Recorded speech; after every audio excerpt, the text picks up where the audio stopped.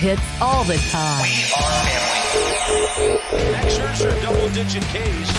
We're busting ours to kick yours. Fun to watch. Minus 15. Respect all, fear none. Into the upper deck. Intensity is not a curfew. Oh, mercy.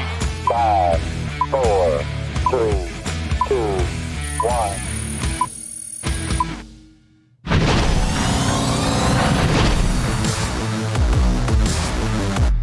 Hope everyone had a happy and safe Halloween over the weekend and a safe election night last night. If you need it, we're here to be a distraction for you in these crazy times on the Masson All Access podcast. Bobby Blanco and Amy Jennings with you. Thanks for tuning in on the Masson Nationals Facebook page and the YouTube channel and on Twitter at Masson Nationals. Really appreciate it. Again, if you need it, it's crazy times. Amy, and if you just need a 30-minute or so break from the world that we live in and just want to hear baseball talk, that's what we're going to give you right now on the Masson All Access podcast. Just fun, good conversation about baseball. I do want to touch on Halloween in a second, though, but it's been kind of just a crazy year. Let's just say year, 2020. But we are here just to strictly talk baseball and have some fun. For the time being. That's right. Sports are always a good distraction. We're lucky that it's our job to talk about them, but they're always a good distraction. I hope you tune in and get your mind off of some things that might have you going crazy. First off, so Halloween was this past weekend. Of course, it was a Halloween that we've never seen before, and I don't know if this is a hot take or not, but I'm not the biggest fan of Halloween. It's one of my least favorite holidays. I just don't like. First of all, it's a lot of effort. It's like kind of, I equate it to Valentine's Day, New Year's Eve. It's like a lot of effort, a lot of hype for not much reward, if that makes any sense. I don't think, I guess it's also one of those things you get out of it what you put into it. If you're one of those people that go all in and buy a costume and dress up and have fun, that makes it worth it. But I'm just not one of those people. I don't see the point in going out, purchasing a costume, putting it on, or trying to match a costume with a significant other or a group of people, and then just going out. And Halloween is just also one of those nights where people just think they have the right to do whatever they want, and it's a night of debauchery. And especially now. Yeah, especially now. And of course, like I said, this was a Halloween like we've never seen before. It should have been much safer. I hope everyone was safe at home. And if you did trick or treating with little ones, it was safe. I did like seeing like cute costumes walking up and down the street, picking up small bags of candy in a safe way. But for me, Halloween's just not for me. Not for me, dog. I think it's fun when you're little, right? You pick out your costume and you go trick-or-treating. And then I think it's fun when you're older and you have your own kids and you dress them up and you take them trick-or-treating and they get excited for it, except for that sugar rush that they get afterwards, I suppose. But it's like this middle time where it's like, do I even want to dress up? I think it just turns into, do you like to decorate? I'm with you. I've never been a big Halloween fan, especially since I was little. I think I was like a baseball player every year of my childhood. Like wore my big brother's old uniforms every year. So I've never really been a big Halloween person either. But so all right. Well, that being said, so neither of us are big Halloween people. So this might. But if we were, this next topic a little not as fun to discuss. But if you were, and this was and you could do it in a safe manner this past Halloween, what would have been your costume of choice for 2020? I do like the ironic costumes, I will say. See, I'm not good. I'm not witty like that's that. the thing. I can't make up with it. When people do, witty. I think Paul Mancano would have like the best costumes. I think so going on the theme, I've been a baseball player every year of my whole life. I think I would change it up, and I think I would be Mike Rizzo. Really? I think I'd get a bald cap. I'd stuff all this hair into a bald cap. I'd get I'd either wear a jacket or maybe my Nats polo. Have my sunglasses on, his shades, and I'd be on the phone and have that look. He always has that look. It's and then you just gotta say, got a lot of lines in the water. Retooling, not rebuilding. Just all of his cliches all night. That's really funny. All night. So since you've been a baseball player, you say most of your life, what player would you have chosen this year, aside from Mike Rizzo?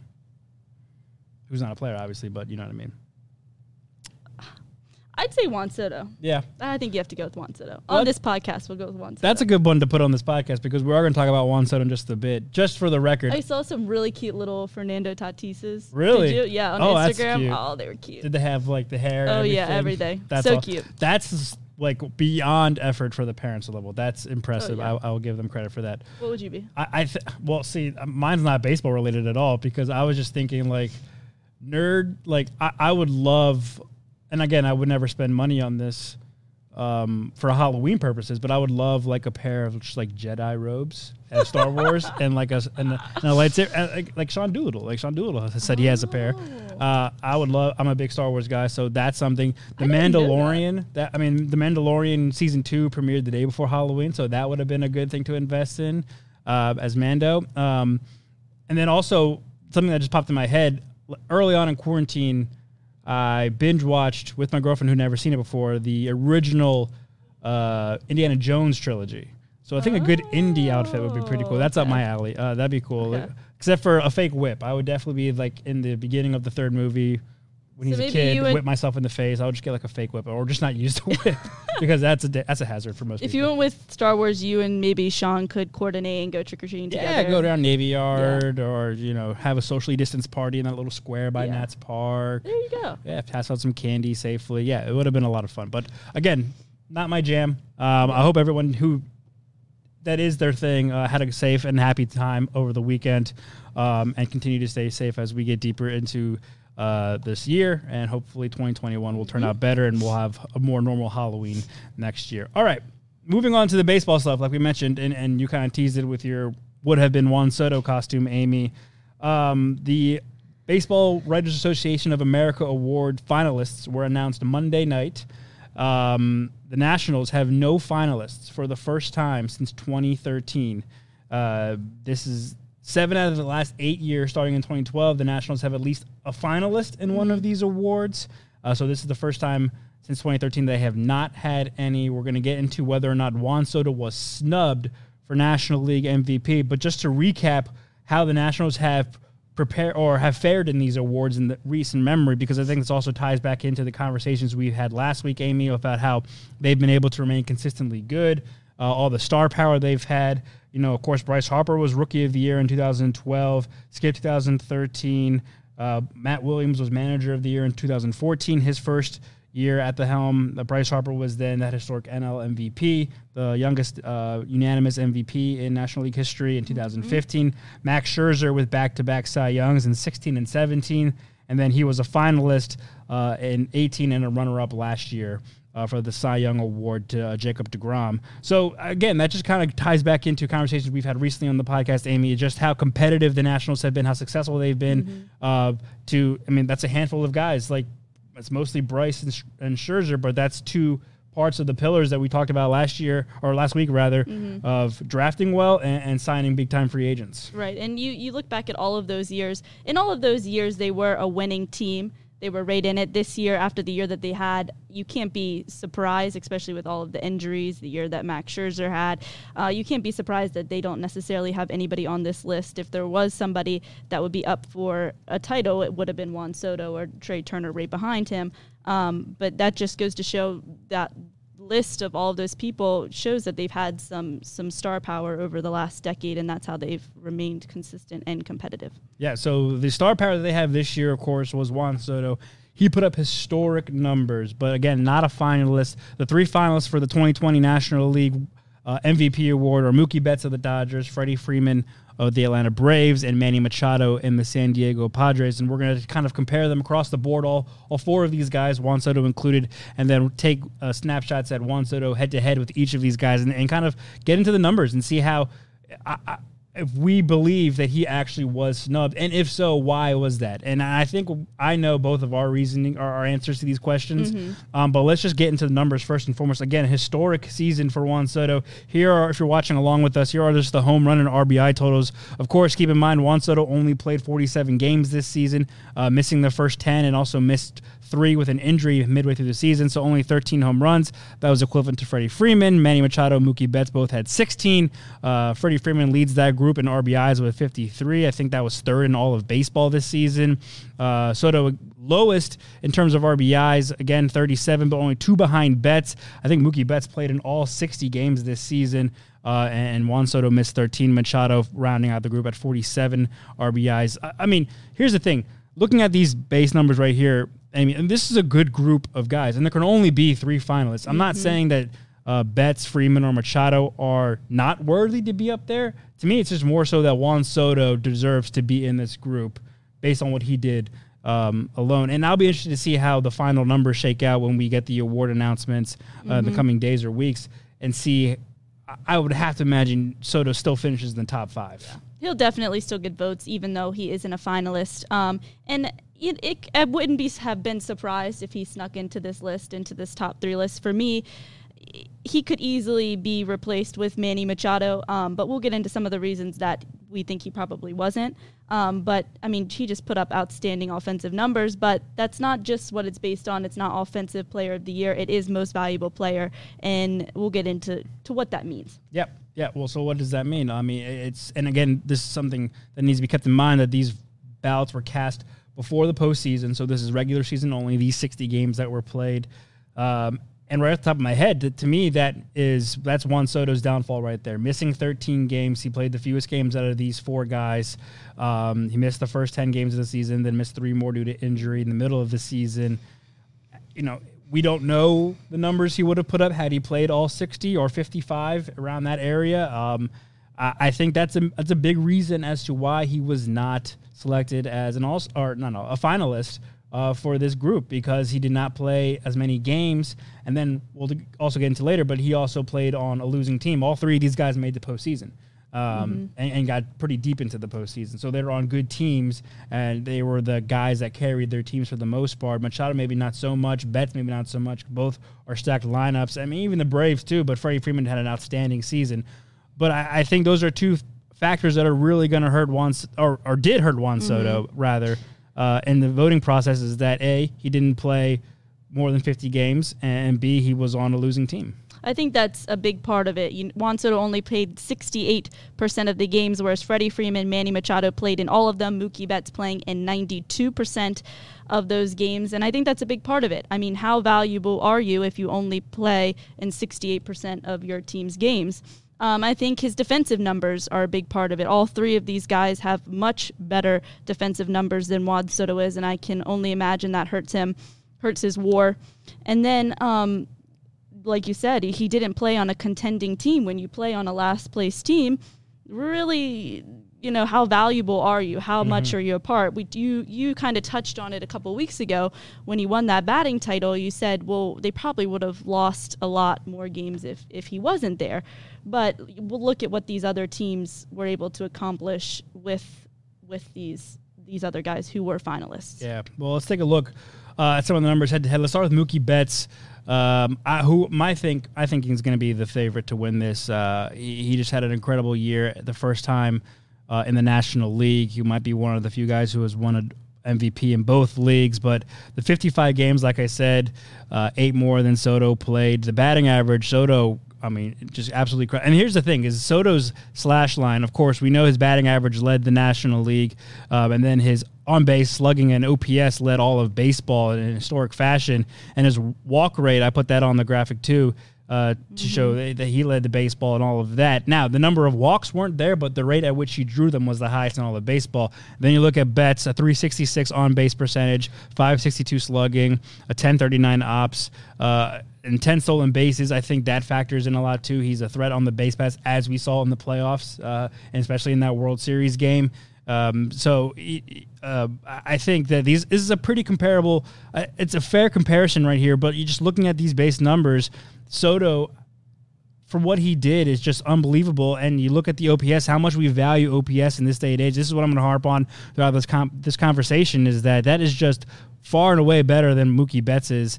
And not to mention, Mookie Betts plays on a team with star-studded talent, with the previous National League MVP in Cody Bellinger, former Rookie of the Years on that roster as well, and that star-studded lineup, but a lineup that was supposed to be where they got, and Mookie Betts was just adding fire to fire. So that shouldn't take away from Mookie Betts, but what Juan Soto did with less protection in the lineup is astounding to me. Well, you look at Juan Soto's numbers. I mean, you can't get much better than leading the league in almost every category. You can't get much better than that. And Mookie's offensive numbers aren't there. They're not, at Soto's level or Freddie Freeman's level. But it's his WAR, I think, that drove him as a finalist, which is definitely boosted by his defense. I mean, I would say I think Mookie would be my second favorite. Really? I definitely think, just the outstanding season that Freddie Freeman had. Mookie would be but it's hard not to look at his team and what his winning the World Series. Obviously those votes came in before the playoffs, but it's hard not to acknowledge that and acknowledge that he was a part of leading his team to the playoffs. Yeah. But if he wins, he'll be the first player to win in both leagues since Frank Robinson. Yeah. Which would be awesome, and it's exciting to see him there and to see him on that team. You mentioned the WAR. Per Baseball Reference, Mookie Betts led all of Major League Baseball with a 3.4 WAR this past season. But to compare, Juan Soto led all of baseball in offensive WAR. You take defense out of it. Offensive WAR, Juan Soto led all of baseball at 2.9. By the way, Trey Turner was third at 2.7. Juan Soto was also intentionally walked the most, and we're going to talk about walk rate too later, I think, with Freddie Freeman a little bit more, but it's just different. It's what do you value more, right. The thing that I also think is going to hurt, or what did hurt Juan Soto, is the defense. And Mookie Betts is an elite Gold Glove talent in right field. Yes, Juan Soto was a finalist last year, but his defense really fell off this year. Was that attributed to his slow start, missing 10 games, and not having been able to participate in summer camp? And the injury, who's to say? But he just did not play at the level, and the numbers show that defensively in left field. And it's Juan Soto has come a long way. You looked at him last year on that World Series team. There's sometimes you didn't know if he was going to catch the ball. Right. He's come a long way, definitely. But if you turn to his defensive numbers, a lot of them are in the negatives. Whereas you look at Mookie Betts, he ranks first in outs above average for right fielders, third in ultimate zone rating. His defensive numbers are what boosts his WAR, and without a doubt why he's a finalist. Yeah, I agree, along with the strong offensive numbers that he showed. All right, let's move on to Freddie Freeman, of course, the division rival. This guy had an outstanding season. I mean, Nats fans know Freddie Freeman all too well. He absolutely destroys DC's team ever since he joined the Braves. He played all 60 games, 341 batting average, a 462 on-base percentage, slugging 640, and his OPS at 1102, 45 walks. Now, again, this is a tough comparison because we're talking about walk rate versus walks total. Soto's walk total wasn't that high, but the rate at which he drew them, because he had less at-bats, less plate appearances, and less games, it was the best in the league. But Freddie Freeman, I believe I have it right here, was third in baseball. Oh, in RBIs, excuse me. But in the 45 walks was, I think, in the top 5, maybe even top 3 in the sport. So Freddie Freeman gets on base. When he's not getting on base, he's hitting. He hit home runs. He had the third most RBIs. He is just a contributor up and down the line, no matter how he does it. Much like Soto, we can talk about like who deserves to be in the conversation, but these guys contributed to their teams in similar ways. They drove in runs when guys were on base. They hit home runs at a decent rate. They got on base at a really impressive rate. And Freddie Freeman, he plays first base, which isn't as valuable as maybe an outfielder, but they both didn't really flash defensively with numbers. Mookie Betts is by far the best defender statistic-wise among this group, second being Manny Machado because he plays third base. But Freddie Freeman was not that impressive defensively. It's offensive numbers that put him in this conversation. And again, being on a division winner and the number 2 team in the National League. I think Freddie Freeman is a lot more comparable to Juan Soto. It's easier to look at their numbers because it is their offense that drove them this entire season. The thing with Freddie Freeman is he was just so consistent. I mean, you look at his September, he only got better as the season went on, and you talk about his OPS at 1102. Well, his OPS with runners in scoring position is almost 300 points higher than that. So he's driving in those runs. That makes him a valuable player, right? It's not just he's putting up these great offensive numbers. He's not just playing well on a non-contending team. He's driving in runs. He's a valuable player on a good team that is competing. And that's what makes him so valuable. And on top of that, he played in 100% of the games this season. Yep. And you look at that and you look at Juan Soto's missing that big chunk at the beginning of the season. Who's more valuable, And that goes back to the old cliche, your best ability is availability. And him playing every single day in the lineup for the Braves and producing at that level. Again, it'll be interesting. I mean, we'll never know. It'll be interesting to see if we could kind of calculate or spread out Soto's stats over the 8 more games or the full 60 games of the season, and how, if he would have played 55, even on a losing team, would he have put himself in this conversation? Remember, Bryce Harper was unanimous MVP with a team that didn't make the playoffs. So we've seen it before. There's a track record of guys, Mike Trout. He consistently wins MVPs and has only made one playoff appearance. So we've seen a track. I don't think that's as much a part of it as some of the other factors we're talking about, but I think it definitely plays in how bad the Nationals were in the standings, at least. Yeah, I mean, you look back, I think from 2000 to 2010, about a quarter of the MVP winners were on teams that weren't winning. But if you look back at the last decade, the vast majority of the time, the MVP winners were on contending teams. The vast majority of the time. The outlier is Mike Trout, and that's because he's Mike Trout. I mean, he's just incredible. I think the difference is you look at Juan Soto, the offensive numbers were there, but he had a lot to improve defensively, whereas you look at Mike Trout's numbers, he's just great all around. He couldn't have really done much more to help his team win. Baseball, there's no Michael Jordan on the diamond, right? Baseball isn't a sport like basketball. One guy cannot carry your entire team, but Mike Trout really couldn't have gotten any better those years that he won MVP, whereas Juan Soto definitely could have. And I think that's where the difference is. If you're looking at whether they're on a winning team or not, could that player have done better, even though their team wasn't winning as a whole? Yeah, absolutely. And to wrap up, the third guy is Manny Machado. Of course, he signed the big contract in San Diego. The cornerstone of this franchise has help with Fernando Tatis Jr. San Diego makes the playoffs for the first time in a long time. Manny Machado is in the center of it. Of course, he also played 60 games, a batting average above 300, an on-base percentage at 370. Here's where Juan Soto, this is the guy that Juan Soto probably, like you said earlier, probably could have replaced. The numbers across the batting average, on base, slugging, and OPS are not comparable at all. Maybe slugging because Machado was a little higher, almost 100 points higher than Soto right there. But the on base percentage, Soto's got him beat. Average crushed, OPS crushed. I tried to find an extra stat to fill out this graphic that we're watching on Facebook and YouTube, and the only one that I found worth putting on there was the 29 extra base hits. Machado didn't do anything too flashy. No. He hit the 16 home runs and the 47 RBIs, but it wasn't anything too special, whereas Juan Soto's season was special and historic in the way he put up these numbers. So this is maybe this is the best conversation or the best point where we could talk about Soto could have snuck in here and been the third guy here. Again, I think we both anticipate he'll be in the top 5, if not 4th. And I'll be real curious to see what the difference is between him and Machado.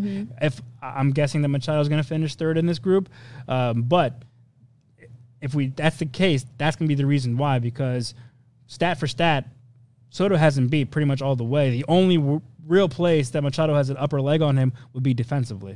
And how much do they value that? We don't know.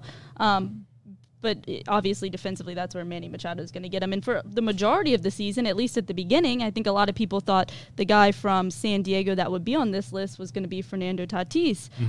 Between him and Manny over on that side of the infield, it's so exciting to watch. But then he kind of fell off, and Manny kind of got it together, reestablished himself as the season went on.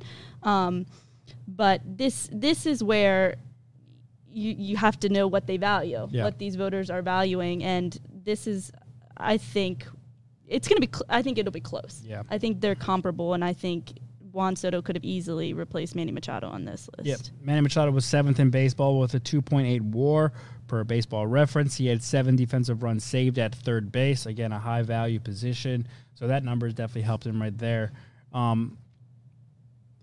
I think that this is the guy that we're going to look back and say Juan Soto just missed out on the top 3, and it's because Manny played in all the games, and he played at a high-value position at third base and played well. Played on a winning team. So that's going to be the type of conversation.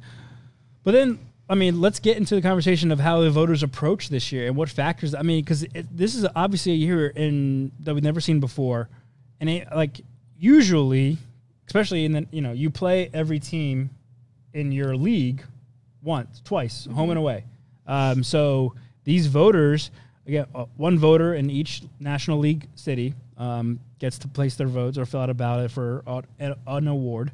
So they're not voting for all of them. But, you would get the DC guy voting, see the Padres 6 times a game, or the Dodgers, and vice versa. Of course, with this season, you only played your division and then your corresponding geographic division in the other league. So we didn't get writers who are making these votes get up close and personal to some of these guys in other leagues. Great point. I'm not saying that that's a reason that everyone should have voted for Juan Soto. I'm just saying that this was a difficult choice to make. And I saw a lot of voters, we haven't seen ballots come out yet, but a lot of voters who talked about this on their Twitter accounts or on their blogs have said it's very difficult because there are a lot of great candidates in the National League this year who had great seasons. It's going to be really close, and we didn't get to see a lot of these guys in person. A lot of these guys, the voters, that is, the writers, base their votes on who they see in person. You see a lot of hometown guys vote for their hometown player because they see him play every single day and think, well, how can anyone be better than that? So I'll be interested to see how that kind of shakes out, and maybe, it's equal numbers-wise. There's 5 East writers, there's 5 Central, 5 Westerns, so it'll be equal that way. But I was curious to see how the ballot breaks down once we know how they all voted. That's a really interesting point. I didn't even think about that. It's a lot easier to vouch for a guy that you've seen play X amount of times versus a guy that you haven't hardly seen play at all. I'm sure that will weigh into that decision and have something to do with it. And it's just also interesting. You don't know how much leeway these voters are giving them. That wasn't really his fault. Could have been a false positive. We don't really know how much leeway. Who knows what he would have done if he played X amount of games. It's hard to tell. Yeah.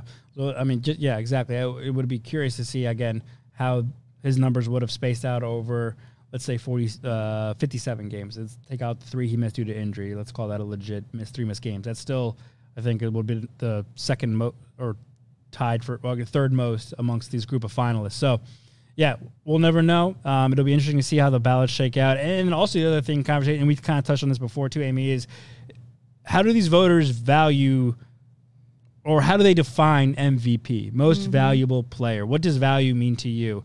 I always think back to the 2016 National League Most Valuable Player Award. Chris Bryant won over Daniel Murphy, and I thought Daniel Murphy was more valuable to the Nationals that year than Chris Bryant was to the Cubs. If you take Chris Bryant out of his lineup, the Cubs are still a very good team that year and make the playoffs and probably make a deep run, maybe win the World Series, who knows.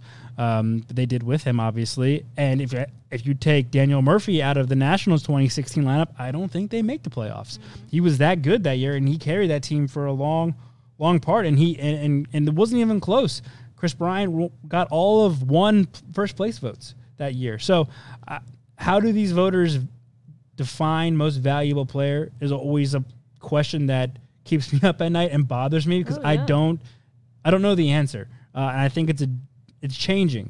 Hopefully it's changing. I think we're seeing a lot of the older writer votes the old-fashioned way of best player gets the votes. And we're seeing a lot of younger writers up and coming vote like taking the sabermetrics. How much do they actually mean to their team's success? Which is why I think we see Mike Trout win a lot, because where would the Angels be without him? Where would the Nationals have been this season without Juan Soto? They only won 26 games. They maybe would have won 20 without him. I mean, and looking at a top 5 draft pick. Without a doubt, there were games that they won because of him. Yeah. But it is interesting. It's trending towards guys are getting more votes that aren't necessarily on winning teams, but they are more valuable to their teams than the best player necessarily would be on a winning team. But still, you're seeing the mass majority of the winners come from contending teams still. So it'll be interesting to see what direction that goes as analytics become more prevalent. You're looking at these sabermetrics. It'll be interesting to see the direction that goes. Yep. Just going to run off a couple more numbers because Juan Soto did have a crazy year this year. Just to show how much of a pure and amazing hitter he is, all right? He hit 346 off righties as a lefty. He hit 360 off lefties as a lefty. He hit 382 when behind the count, 421 with runners in scoring position, 407 when he pulled the ball, 405 when he hit the ball up the middle, 542 when he went opposite field. He hit 313 off fastballs, 333 off changeups, and 447 off curveballs and sliders. And don't forget about his spray chart from his total 69 career home runs, 23 to right, 23 to center, 23 to left. I mean, the guy uses all fields. Right. Is unbelievable. And you can even say, looking at these numbers, he's better going the opposite way, which is something that he's been doing since he first came up into the majors. That's what stands out to me. There's so much talk about his power, but it's his power to all fields. That even split, 23 to right, 23 to center, 23 to left. You don't see that very often, and that's what really stands out to me out of his 69 career home runs. That's crazy. That is crazy. And then finally, he was the first batting title champion in Nationals and club history. He posted the highest on-base percentage, slugging percentage, and OPS of any major leaguer with at least 195 plate appearances since Barry Bonds in 2004. Amy, want to guess who won the National League MVP in 2004? It was Barry Bonds. It was Barry Bonds, and it was... He won like 2 years later, I think, too, also. Something like that. He won the... Next year, no, maybe? he didn't. He won back-to-back. He won 4 straight. 2001, 2002, 2003, 2004. 2004 was the last one. 2001 was the last one, but he wins 4 straight. Wow. And the voting wasn't close. He got 24 of the possible 32 first place votes. That just shows you what kind of hitter you're seeing in Juan Soto, and he's young. That's what's so exciting. Is don't forget, he might not have won MVP this year, but look at the numbers he put up this year, and look at his age, and look at what's to come. He's 22. He didn't have he had a spring training that was shut down. He didn't have a full summer camp. He missed the first 10 games of the season. He got hurt in the middle of the season, and he still did all of that. So imagine what's going to happen when he finally gets a full spring training under his belt as a 22-year-old, as a kid who wants to get better, continually improve. Where do you improve off that list? I mean, the lowest number was 303, right? It was 313 off fastballs. So he needs to get better. That's terrible. Yeah. So, I mean, that's just unbelievable. So Juan Soto, of course, is an up-and-coming superstar, if not already a superstar in this league. On our YouTube channel, coming in, Grant Rickman asking, why does baseball hate Soto? I don't know if baseball hates Soto. I think baseball loves Juan Soto. I just think, again, like the circumstances we described earlier in the podcast, that's the reasoning he fell behind. This guy is a perennial MVP in the making. He'll be a finalist eventually. He might win the whole thing eventually. He's already a World Series champion. He was probably this close to being World Series MVP last year, too. So this guy has a lot of hardware to collect in the coming years. It's going to be exciting to watch. You know, Robinson Cano told him, stay true to yourself. That Soto shuffle, people will try to stop you. Why does everybody hate Juan Soto, right? But he'll stay true to himself, and he'll be exciting to watch in the coming years. Well, the only thing the Nationals need to do to ensure all that happens for Juan Soto is maybe find another bat for that lineup. We talked about that a couple weeks ago. Get him some insurance runs. Free agency is underway fully. It's not going to be like NFL free agency, NBA free agency. It's going to be a slow process, of course, because of the pandemic. Baseball free agency usually is this way anyways. Slow already, so I can only imagine. But, stick with us. Stick with Masson All Access. Paul Mancano has you covered. We'll have you covered on the podcast as well. MassonSports.com. Mark and Byron have you covered wall to wall on the Nationals news. Be sure to follow the Masson All Access podcast on Spotify, Apple Podcasts, SoundCloud, Google Play. Watch us on Facebook. Watch us on YouTube. Watch us on Twitter. Wherever you can find the podcast, you can find the Masson All Access podcast. At Amy Jennings News for Amy on Twitter. Make sure you give her a follow. I'm at Bobby_Blanco. Stick with us. We'll be back next week for another episode, breaking down any news that happens and whatever topics come our mind. Be sure to comment along. If you have any questions for us, shoot us a tweet, and we'll get back to you. For Amy, I'm Bobby and Paul behind the scenes. This Masson All Access podcast. We'll see you later.